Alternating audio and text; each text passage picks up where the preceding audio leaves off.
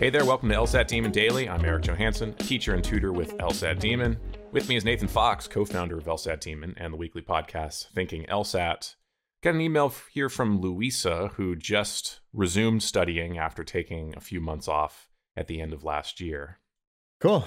My scores stayed the same from last year and did not change much. I would say that RC is my best. Games overwhelm me.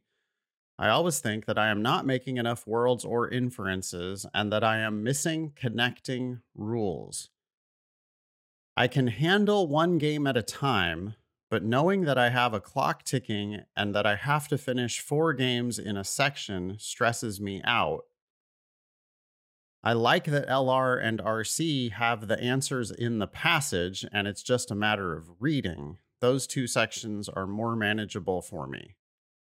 I'm asking for your advice on whether I should continue to study games or just wait until the August LSAT, as I am best at LR and RC.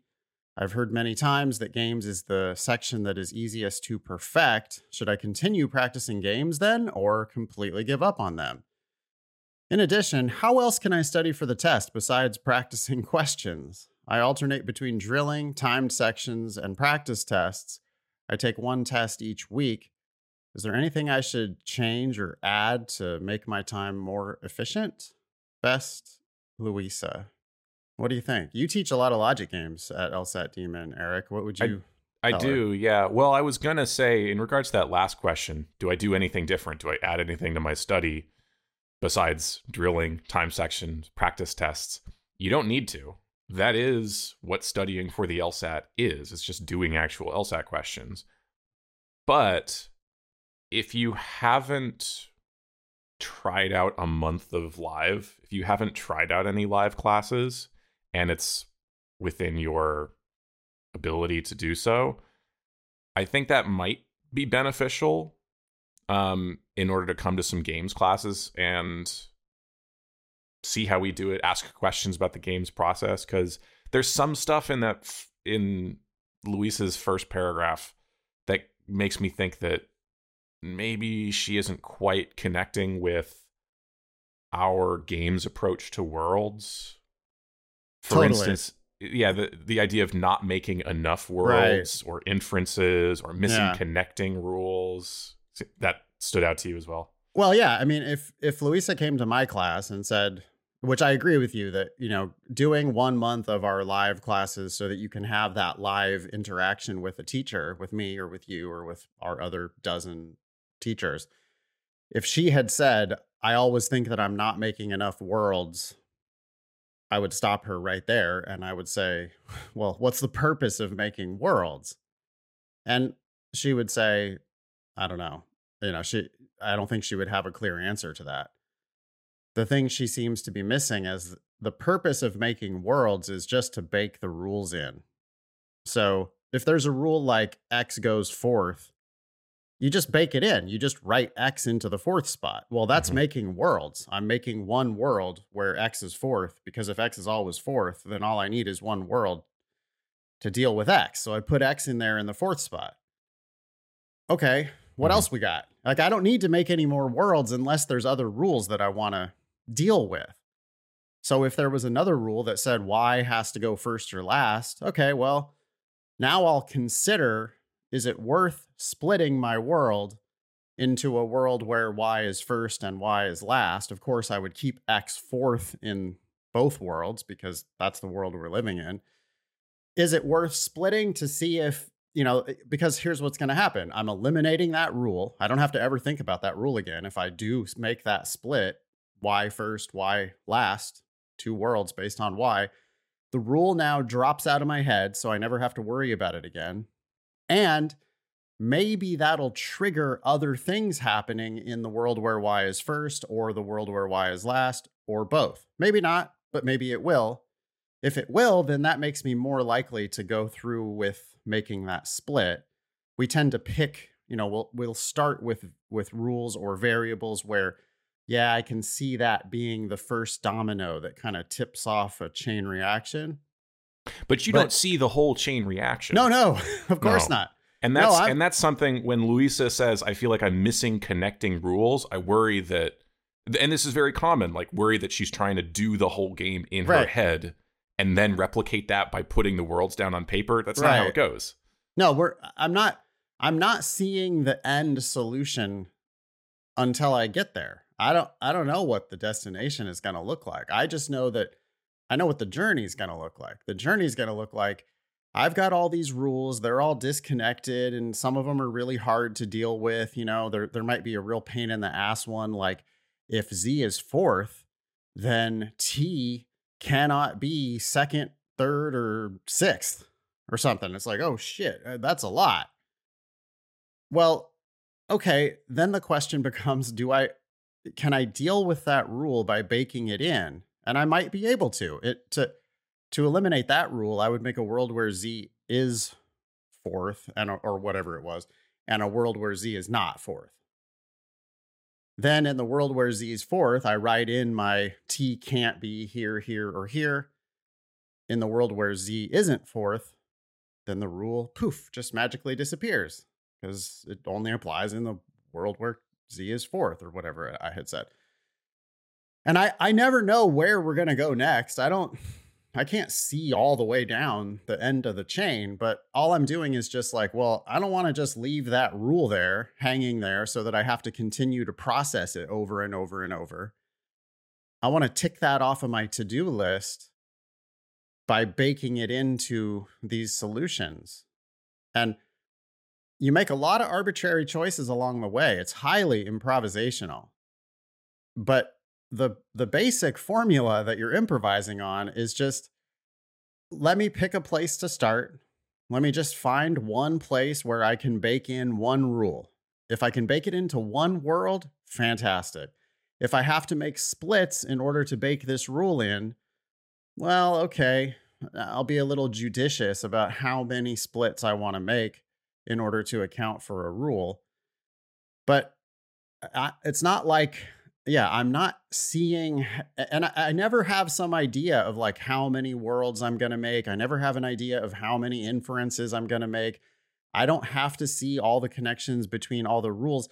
I will see the connections between the rules in the process of making my worlds. If I just bake the rules in one at a time, then the rules will start to restrict one another, and I'll get to the end of my journey somehow. Totally. And if I did it 2 times in a row, I wouldn't do it the same way both times. Yeah.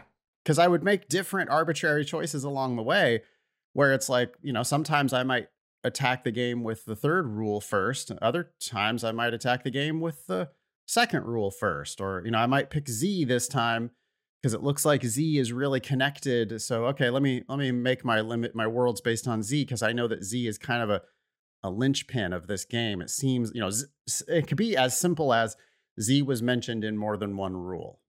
Right? Oh, Z's mentioned in more than one rule.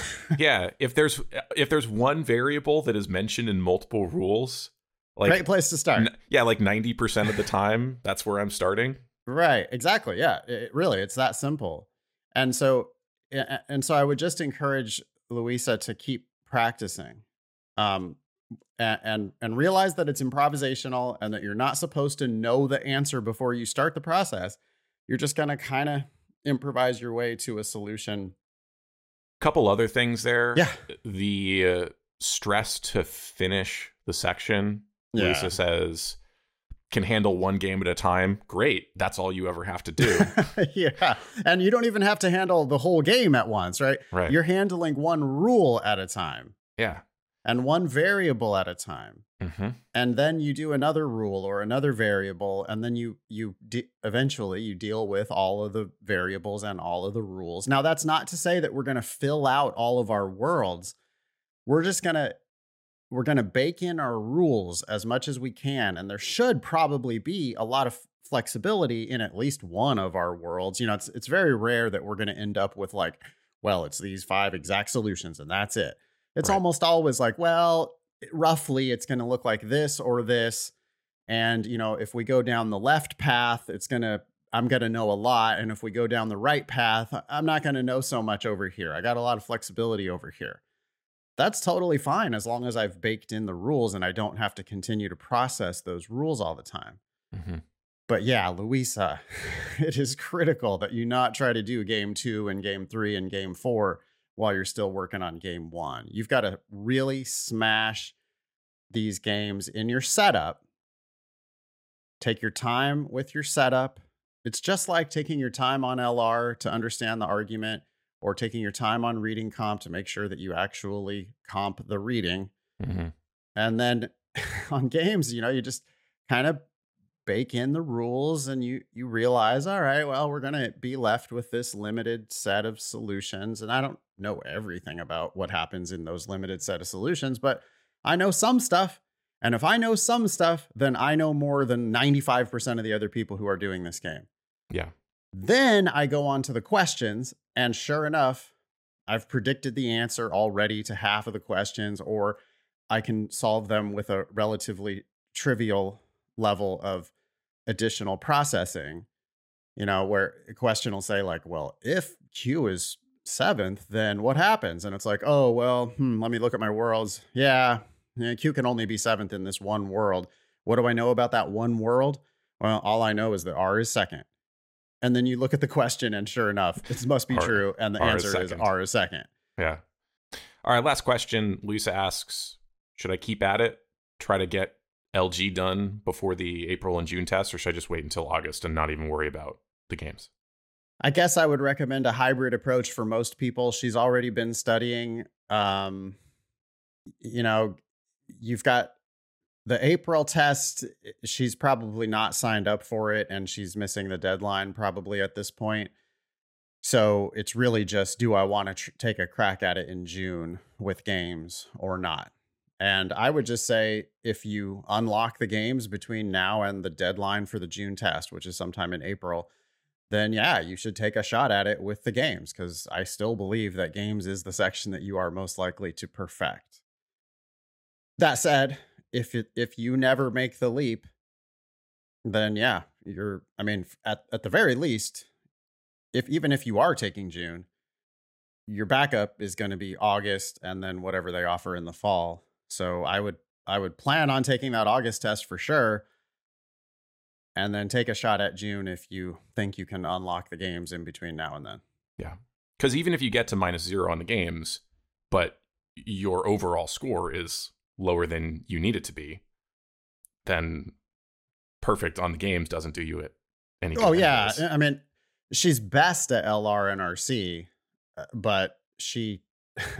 I doubt she's perfect in those sections. And so, exactly, yeah. She, even if you do perfect the games, if you're still not strong enough in LR and RC, then your June test might not add up to what you need it to add up to. So in any case, you have to plan on multiple backups, right?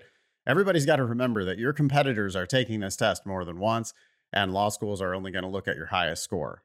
So do you want to step to the plate with already 2 strikes against you, like I'm only going to have 1 chance?